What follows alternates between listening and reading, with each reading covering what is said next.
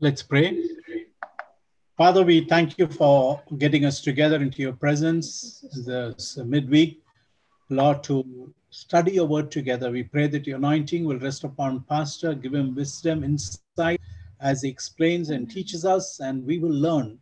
Father, none of us, oh God, will learn, Lord, the book of Revelation for the sake of knowledge. Father, we will learn for our lives to be transformed. Father, so that we can trust your word, we can proclaim your word and be a blessing in this world. Thank you once again for this time. Thank you for the teachings that you have given us all these weeks. We look forward, to God, for your presence and for your leading. Into your hands we commit Pastor and commit ourselves. In Jesus' name we pray. Amen. Thank you, Pastor. We are looking at the book of Revelation. It's all about Jesus Christ. It is revelation from Jesus Christ. It is about Jesus Christ. And God is telling us what must soon take place. We are in chapter 13. It's the satanic trinity, the dragon and the two beasts. We are trying to figure out from Revelation chapter 12, 1 to 14, 20. Today, we all together will try to solve this apocalyptic riddle of 666. This number has been a number of interest.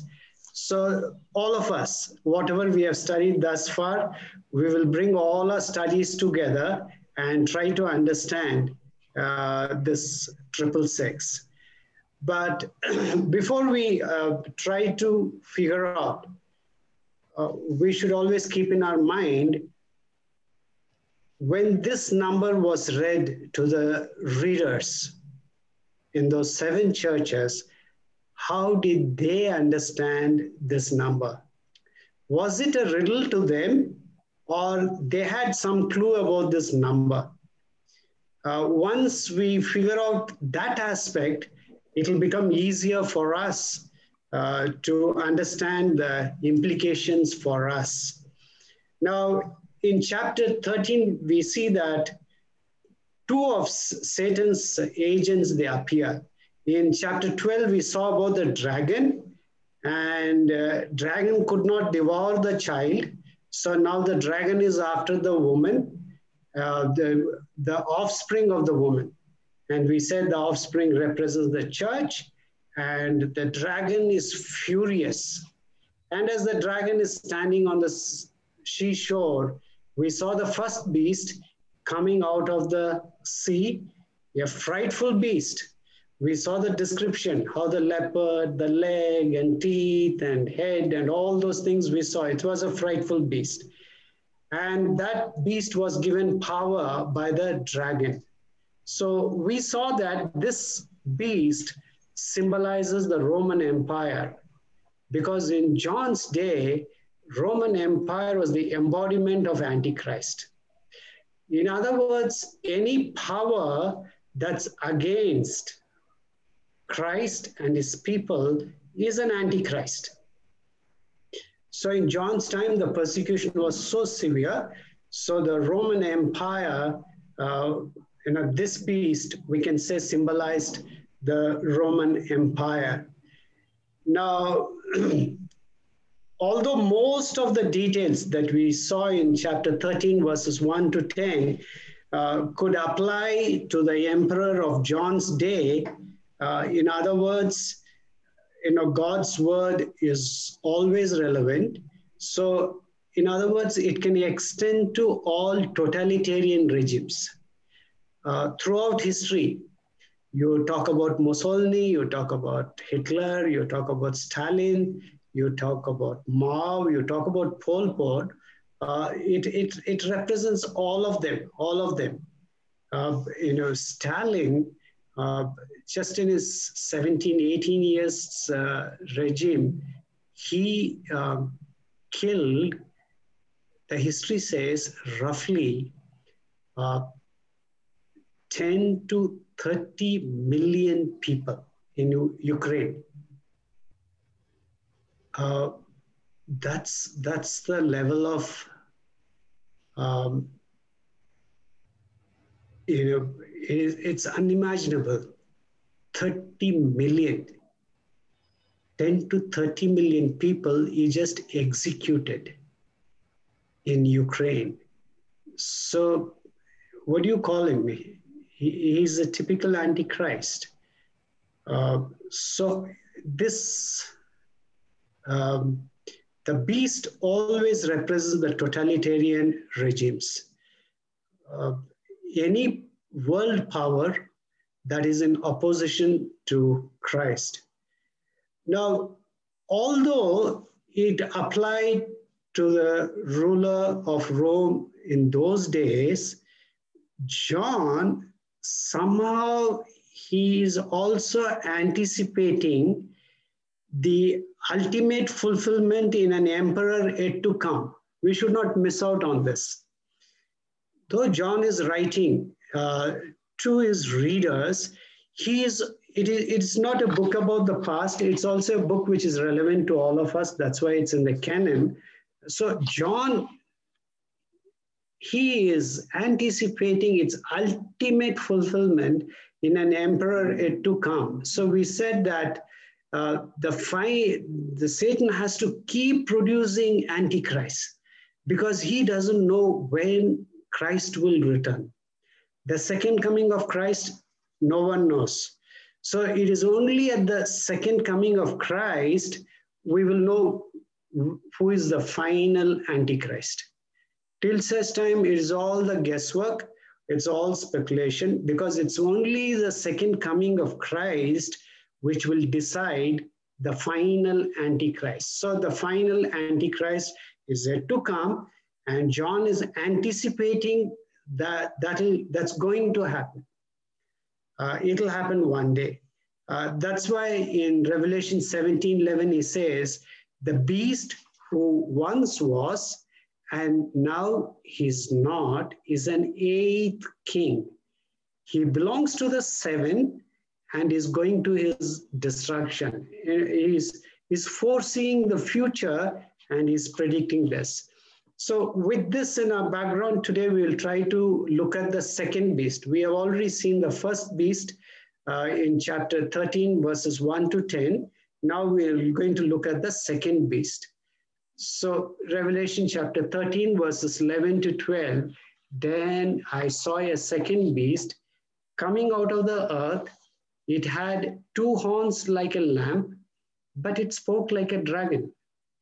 It exercised all the authority of the first beast on its behalf and made the earth and its inhabitants worship the first beast whose fatal wound had been healed. Now, what are the differences between the first and the second beast? What are the differences? Is there a difference between the first and the second beast?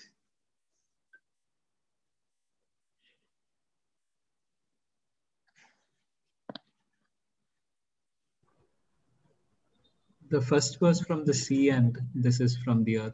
First. Yeah, one was from the sea. The first one was from the sea and this is from the earth. What else?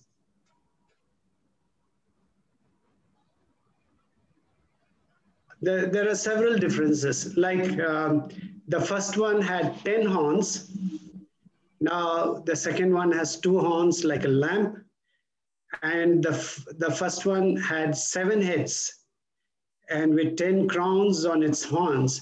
And we saw that it resembled a leopard, had feet like those of a bear and a mouth like that of a lion. The dragon gave the beast its power. And it also had a fatal wound on one of its heads and it had been healed. Now, in the case of the second, it exercised all the authority on behalf of the first beast. And this beast came out of the earth. It had 2 horns like a lamb. In the first one, we don't have that kind of a description. It only says it had 10 horns and 7 heads. Here it's specifically 2 horns like a lamb, but it spoke like a dragon. So generally what the commentators would say is, since it has come out of the earth, so probably the first one was from the sea, this one is from the earth. Basically, this dragon represents to the local authorities, the local provincial council, the local authorities, because who supervise the imperial cult. Um, that's the kind of explanation they'll give. But I don't think John is seeing any great difference because one came out of the earth and the another came out of the sea. I don't think John is seeing such kind of difference. But definitely this lamb, it had two horns like a, this beast had two horns like a lamb. We can clearly say that, you have the word lamb, beast, and two horns like a lamb. Probably it's a kind of imitation of our Lord Jesus Christ, because we have already seen that in Revelation chapter 5, 6. Then I saw a lamb looking as if it had been slain, standing at the center of the throne, encircled by the four living creatures and the elders. The lamb had seven horns. It's some kind of an imitation of the lamb. The two horns probably also represents, and if you read the book of Daniel, you have that the ram and two horns. If you read Daniel chapter 8, probably you get an imagery like this. Maybe it's from Daniel chapter 8. But one thing is clear, that it's a kind of imitation. As we have seen last Wednesday, devil has no originality. Satan has no originality. And he's only copying. And his copying is not perfect. It is again a clumsy way of counterfeiting, copying the things. So it's not a perfect copying. So that's all we can say. Now, this is basically talking about an emperor cult. The emperor who says that I am God, you have to worship me. I'm sure that the way things are going on, you can see that what happens when a ruler is autocratic, all power is centralized in him. There is a tendency for that man to say that now it's time for all of you to worship me. And that's exactly what was happening in those days. The emperor, it is he wanted to promote that emperor cult. And so the approval comes from the emperor. If you remember, I told you that in Rome, it started when the emperor died, then they started deifying him. Then they said he's God. But very soon, the emperors who were in power, they said, I am God. Now you better call me Lord and God. And that's the kind of emperor worship that's going on. And most of the time, they had the imperial priesthood. They promoted this. It's all about power, power, power. So they promoted, and the local officials were always ready to toe the lines. If you don't promote, then you don't have these facilities.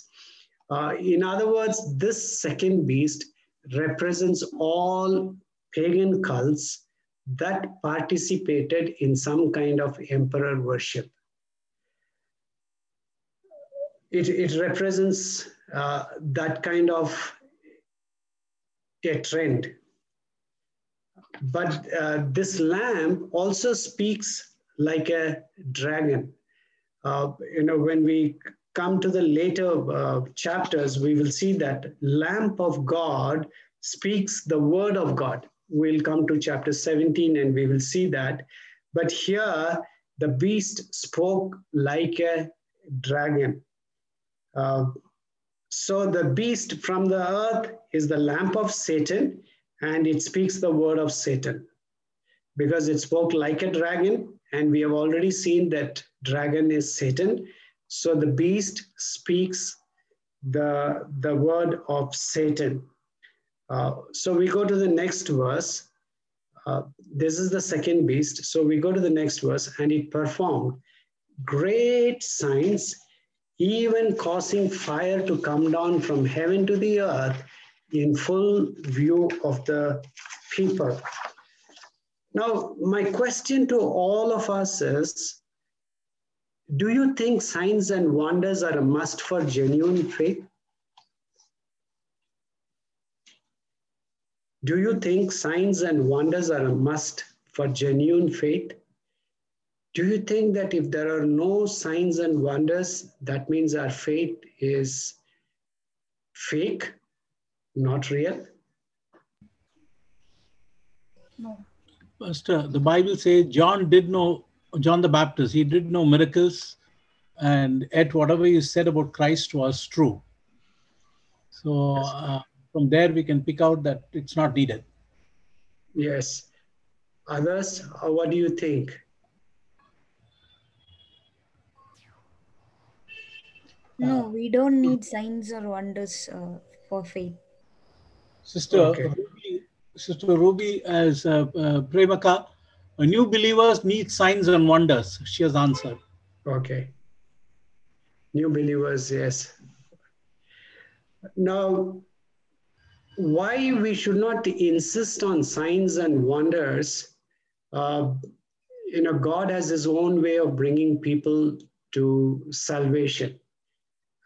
If they need signs and wonders, God will definitely be gracious to do a sign and wonder in their life. But at the same time, we should not insist on signs and wonders, because in the days to come, or even otherwise, even today, there are many signs and wonders being performed. It's only we are not aware. You go and study about astrology, why people run after astrology, why people go to why they do witchcraft. If you study all this, you realize that people have some kind of attraction towards the signs and wonders. Astrology is $1 billion industry in the world. $1 billion. I'm not talking about million. $1 billion industry. And you will go and you will have the testimony of people saying that I went there. He told all the details about my past. And if you're a student of the Word of God, and if you read Isaiah, the book of Isaiah clearly says that these pagan gods will give you details about the past, but they cannot predict the future. They cannot tell about the future. And you read the book of Isaiah, God will keep challenging them. They can tell the past, they cannot tell the future. So even when you go to astrology, they'll tell you your birth, your family details, everything they will tell, but they can't tell you your future. In fact, he doesn't know his own future. So only the past. We must remember that the Bible recognizes supernatural powers. Let us not become so naive to say that there are no supernatural powers. Bible recognizes some spiritual forces. These forces have some power, and they can perform signs, wonders, and miracles, and the Bible talks about that. So let's not say it's all fake and nothing is happening. No, it's happening. Counterfeit signs and miracles will always happen till these forces of darkness are nullified and destroyed. Even in the ancient Mediterranean world, there were so many wonder workers. If you read the history, Domitian's father, the Emperor Vespasian, he himself performed some miracles. People sometimes they came to king for miracles, though there are no records to say that they were able to perform miracles. People came to king because he's after all is God now. And also most of the time they went to the temples. We have read about the Asclepius. So they went to those temples for healing, and some kind of healing took place, and we cannot deny that.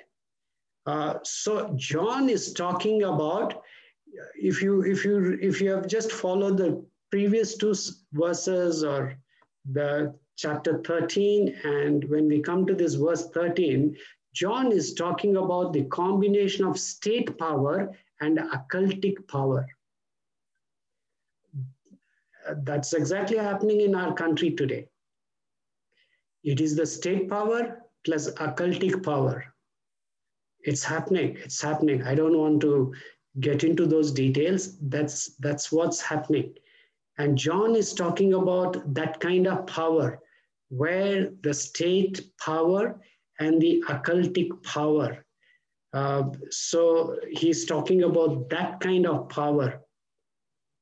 Now, even in the Old Testament, we have examples of such great signs, because in Exodus 7:11, Pharaoh then summoned wise men and sorcerers. And the Egyptian magicians also did the same things by their secret arts. You go to Exodus 7:22, but the Egyptian magicians did the same things by their secret arts. Pharaoh's heart became hard. He would not listen to Moses and Aaron, just as the Lord had said. And in the New Testament, Jesus said, for false messiahs and false prophets will appear and perform great signs, not just signs. They will perform great signs and wonders to deceive, if possible, even the elect. If possible, even the elect. They will do wonders on such grand scale. They will even, they will deceive the elected people. That's what we have in 2 Thessalonians 2:9. The coming of the lawless one will be in accordance with how Satan works. He will use all sorts of displays of power through signs and wonders that serve the lie. So we should not be surprised, and signs and wonders should not attract us. It is the cross which should attract us. The day we stop looking at the cross, then we'll start looking at the signs and wonders and great preachers. Our eyes should be always fixed on the cross, because it was on the cross my Lord died for my sin. It is not signs and wonders. It is my Lord, by shedding his blood, he has saved me. And I should never move my eyes away from the cross. So this kind of signs will happen, and even causing fire to come down from heaven to the earth in full view of the people. Now in 1 Corinthians 4:10-20, it says, no, but the sacrifices of pagans are offered to demons, not to God. I do not want you to participate with demons. Now, fire from heaven, even God's witnesses, they were able to bring down fire, which we have seen in Revelation 11:5. If anyone tries to harm them, fire comes from their mouths and devours their enemies. This is how anyone who wants to harm them must die. It's all a counterfeit of what's happening in the earlier time. Now the beast is trying to replicate the same things. So we go to the next two verses, 14 and 15. Because of the signs, it was given power to perform on behalf of the first beast. It deceived the inhabitants of the earth. It deceived. It ordered them to set up an image in honor of the beast who was wounded by the sword and yet lived. Now we watch all this carefully. The second beast was given power to give breath to the image of the first beast so that the image could speak and cause all who refused to worship the image to be killed. History records of some magicians simulating and moving and making the idols speak. When you hear news like this, don't say it is impossible. Magicians have done this. They have made the idols to speak. So the same thing is happening here. The second beast was given power to give breath to the image of the first beast so that the image could speak and cause all who refuse to worship the image to be killed. It is basically, it also refers to the emperor worship. In other words, instead of God being worshipped, the man is being worshipped. And this beast had so much of power, it can even cause the first image, the first beast, to come to alive. In Deuteronomy chapter 13, 1 to 3, we read that if a prophet or one who foretells by dreams appears among you and announces to you a sign or wonder, and if the sign or wonder spoken of takes place, it takes place. And the prophet says, let us follow other gods, gods you have not known, and let us worship them. You must not listen to the words of that prophet or dreamer.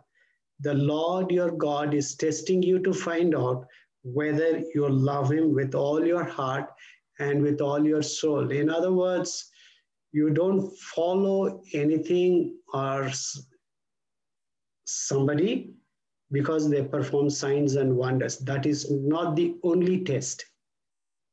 Signs and wonders and miracles are not the only test to evaluate and assess a man of God. So the demand to worship the image, that'll happen. In other words, stop worshiping God, stop worshiping a man. That's going to happen. And it happened all through the history. If you read the Maccabean martyrs, you will find the same thing happening. And even in Nebuchadnezzar's time, this is what happened. So the John's audience were familiar with what's happening, so they could understand and they could relate themselves to the situation that they were facing. We go to the next two verses. It also forced all people, great and small, rich and poor, free and slave, to receive a mark on their right hands or on their foreheads, so that they could not buy or sell unless they had the mark, which is the name of the beast or the number of its name. What is significant in this passage?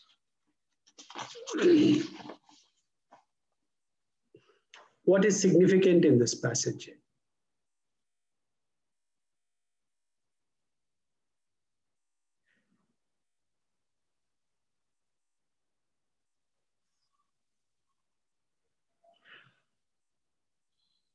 Now, the beast enforces a kind of unity that cuts across all social lines. Great and small, rich and poor, free and slave.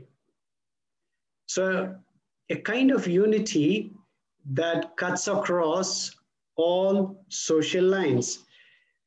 Interestingly, God's judgment also cuts across all such distinction. We already saw in Revelation chapter 6:15, then the kings of the earth, kings, the princes, the generals, the rich, the mighty, and everyone else, both slave and free, hid in caves and among the rocks of the mountains. God's judgment also cuts across all such social distinctions. It's very interesting. Uh, One of the ways that the king impressed his sovereignty among the people is by issuing coins, currency bearing his image and title. Uh, that's the way they impressed on the minds of the people the sovereignty. We have that example when people came to test Jesus. Should we pay tax or not? Jesus said, "Show me the coin, whose image it is. Caesar, give to Caesar what is due to Caesar." In fact, they wanted to find fault with Jesus.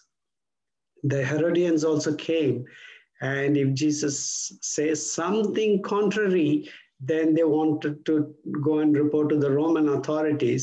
Here is Jesus who's telling us not to pay tax. So the Roman emperors, this is the way they wanted to impress upon the minds of the people their power, their sovereignty, their dependency on king.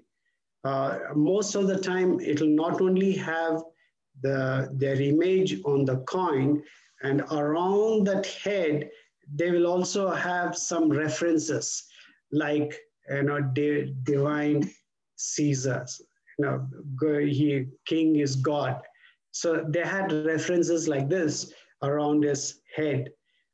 So John is referring to all that, so that they could not buy or sell unless they had the mark, which is the name of the beast or the number of its name. So John says, a mark on their right hands or on their foreheads. This is all symbolic. There's so much of symbolism in John's letter. He's just telling symbolically. He's not talking about exactly the right hand, forehead. In fact, if you read the book of Ezekiel also, we have a chapter where it says that, the people, those who intercede, they will have a mark on the forehead. And if you read that chapter carefully, what we make out is that mark is not visible to everybody. It's only visible to the angels or to God. It was not a mark that was visible. So it's a kind of symbolism, the language that John is using. The history talks about a Greco-Egyptian king who had asked Jews to be branded with the ivy leaf. They have to have that image of ivy leaf. They have to have that is the emblem of Dionysius. If you read the history, you will read that. In other words, to say that it all shows a kind of ownership, or to say that to which empire you belong, to which king do you belong. It's kind of owning the people. People talk about chips. I don't think that chips are relevant in this particular place. Towards the end, if we want, we'll discuss that. This is a kind of symbolic. Basically, it's talking about either you belong to God or to the world. There are two systems that is operating. One is the kingdom of God and the world system. Either you belong to the kingdom of God or to the world. That's the kind of language that John is talking. We have already seen when we saw the 7 letters to the churches, participation in idolatry was a must if you want to carry out some economic activity. If you want to do business, you have to participate in those temple rituals. You have to participate in those temple sacrifices.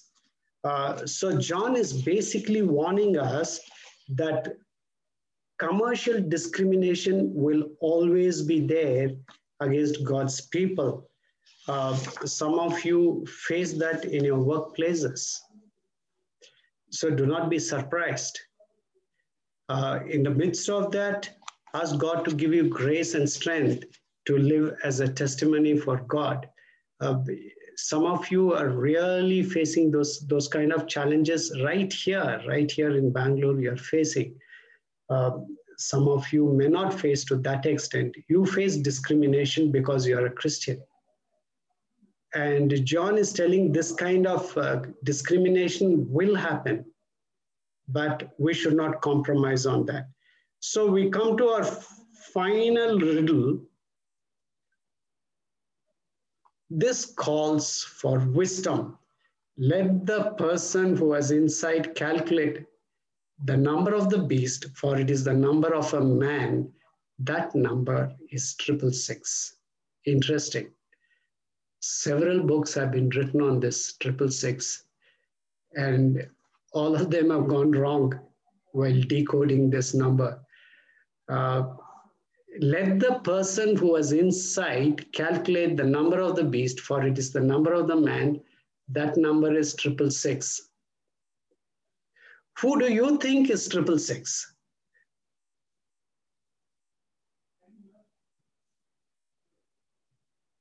Who do you think is 666? Any guess? Antichrist, Pastor? Antichrist. What's the name of the Antichrist?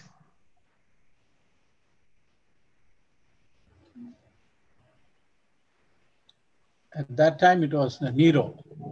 That time it was Nero. Okay. So, anybody else?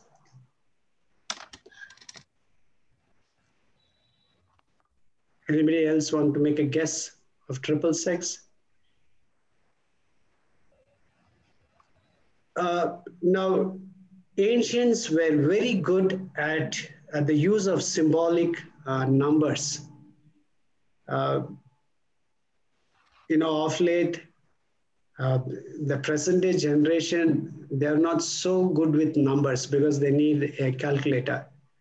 If you see the ancient people, they can remember, they can add, they can do all that without a calculator because they use numbers for every activity. So because they were so familiar, this 666 was not a great problem for them. It was not a riddle for them. If you're a math student, you will know that this is a triangular number, but John's readers did not know it was a triangular number and all that. But how did they understand? So in John's time, there was value for each alphabet. Whether it is a Greek alphabet or a Hebrew alphabet, it had a value.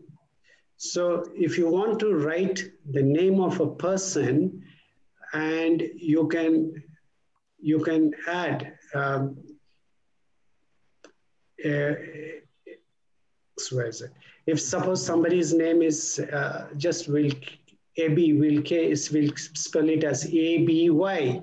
So if you give A value 1, B value 2, and Y 25, so that will be 27. So that's the way they had to calculate the value in the case of a person. Now, in this case, this was written in Greek.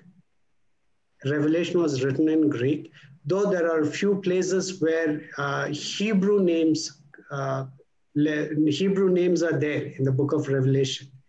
So here also, Now, if you take the name of Nero, and if you use the Greek letters, you will not get this number. But if you take the name of Nero and you transliterate it into Hebrew language, you will get this 666, 666. Now, how did they do that? The pronunciation is Greek. He is known as Nero Kaiser. The pronunciation is a Greek Nero Kaiser, but when it comes to the value, they have to go to the Hebrew alphabets and then figure it out.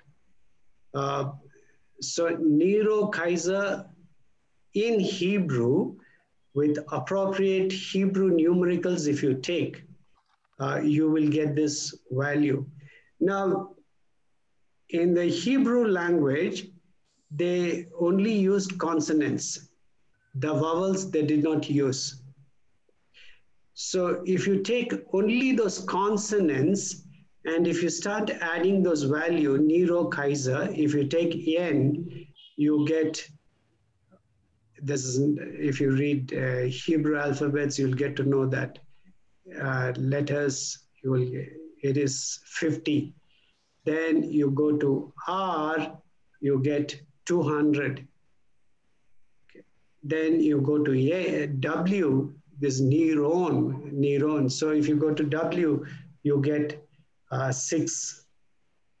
And then you go to N, you get 50. And then you go to K, it is 100.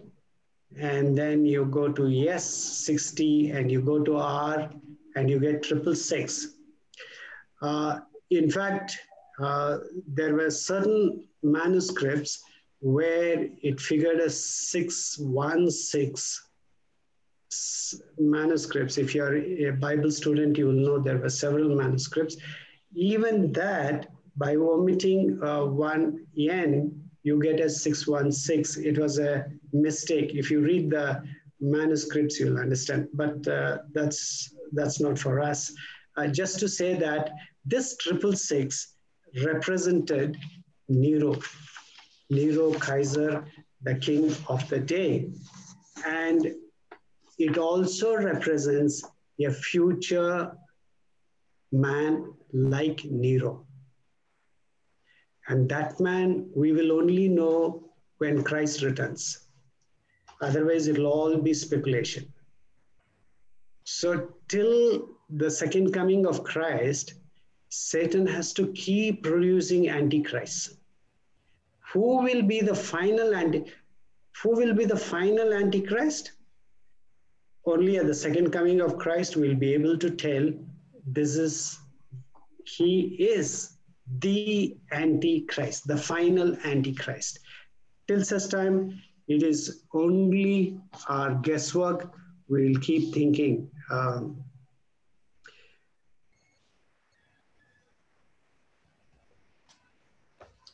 Basically, what this chapter teaches us is, we are in this world, but we are not of the world. We will always be under pressure from the world to conform to the worldly system. That's why we should be very careful, because we should not even join some of the recreational activities of the world, because we do not belong to this world. I'm not saying all the recreational activities. Some of the recreational activities, as children of God, we have no business to be there, because the world, it will conform us to the worldly system. Now, persecution has been happening for a period of time. It has been, it's happening. Only thing, we may not be very familiar, but let me read 3 incidents of persecution. You will get to know. In a small Asian country, an assassin named Ranjit, who had gunned down many officers, was converted through the witness of a pastor. Through this new believer's preaching and changed life, many other people were converted. But the terrorist group of which he had been a part demanded that he continue to work with him. When he refused, they came to the pastor's home and demanded that he come out. The pastor hid him and was about to be killed in his place, but rather than allow his pastor to die, he came out and handed himself over. Ranjit was beaten to death, his final message being, "Tell my pastor I died a believer." Now, taken to prison for the fifth time, one witness who had been preaching Christ for 20 years was placed in a hot 18 by 20 foot 4-room with no windows and 25 other prisoners, each fed 2 bowls of rice a day. Once his 9-hour daily interrogations began, he preached to his interrogators for half a year. Meanwhile, many of his cellmates were being converted after interrogation hours. His next prison station also brought many converts, so he was moved to a labor camp where 120 men shared 2 toilets in a cell 100 meters square.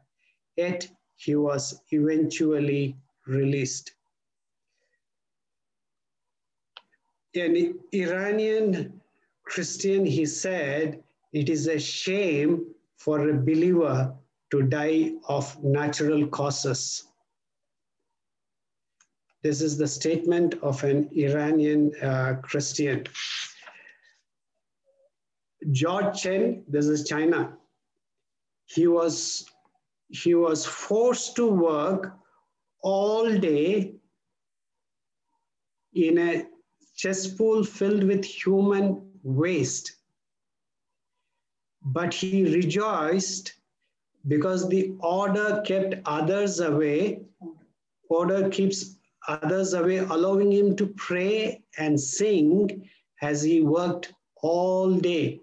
While he was in prison, the churches he had planted grew from 300 to 5,000.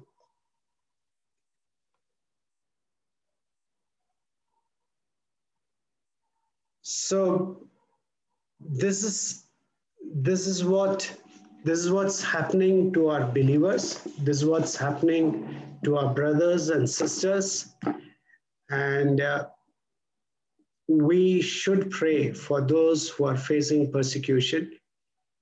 Not only we pray, we support them, and this world doesn't belong to us.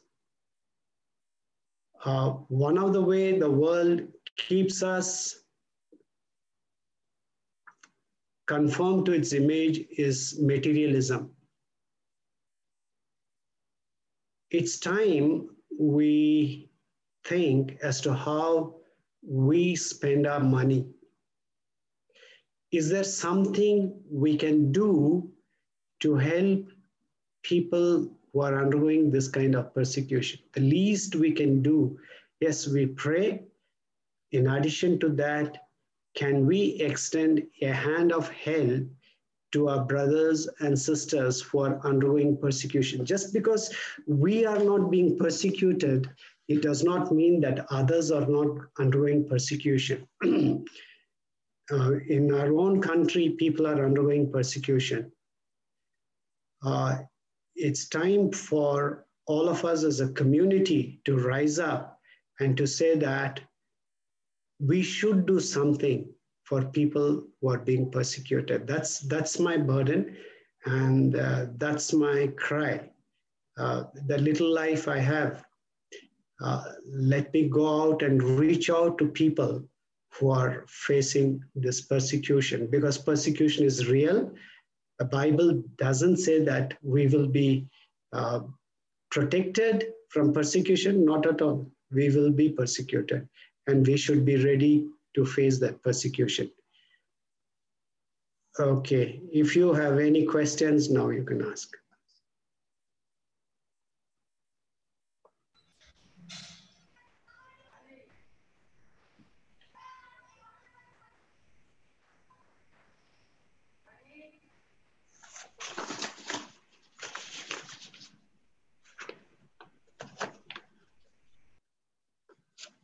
Do you still struggle with 666, or are you satisfied with the explanation?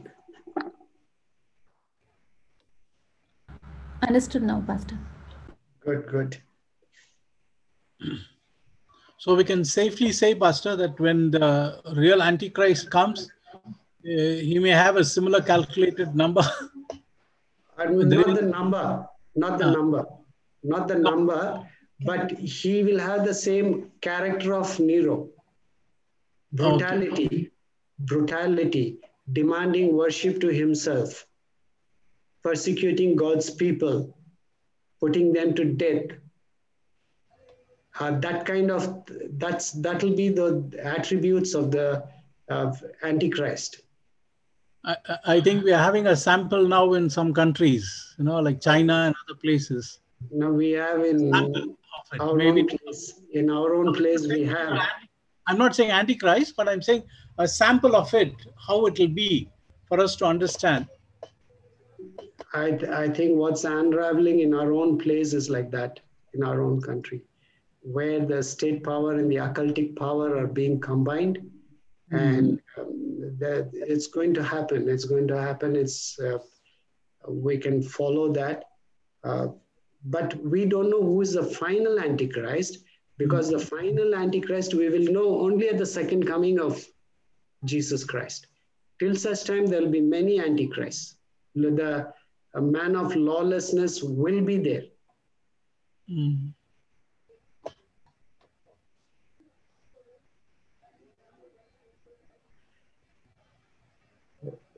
Okay, if you have no questions, Pastor, will you pray for people who are undergoing persecution, especially for pastors and their families? Yes, Pastor. Father, we thank you for helping us to have a wonderful study.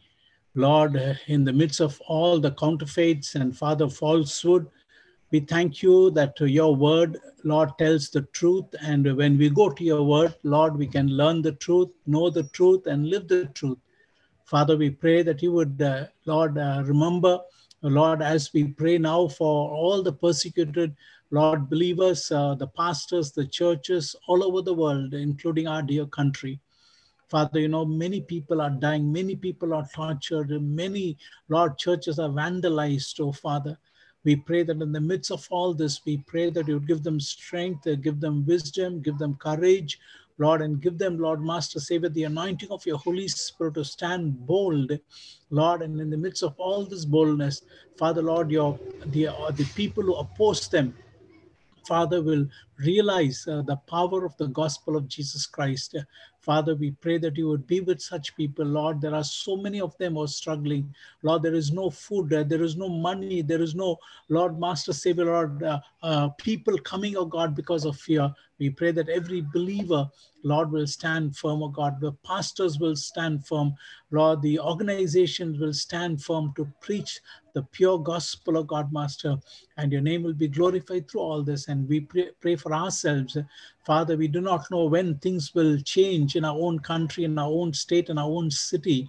Lord, we don't know, Lord Master, what is going to be tomorrow, what is going to be the next week and next month.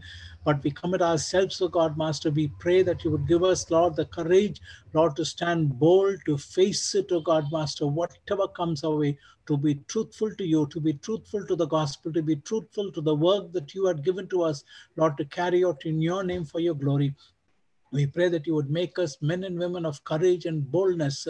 Into your hands we commit ourselves. In the name of Jesus we pray. Amen. Let's all say this prayer. The kingdom of the world has become the kingdom of our Lord and of his Messiah, and he will reign forever and ever. Amen. May the grace of our Lord Jesus Christ, unfailing love of our Heavenly Father, and the ever abiding fellowship of the Holy Spirit remain with each one of us now and forevermore. Amen.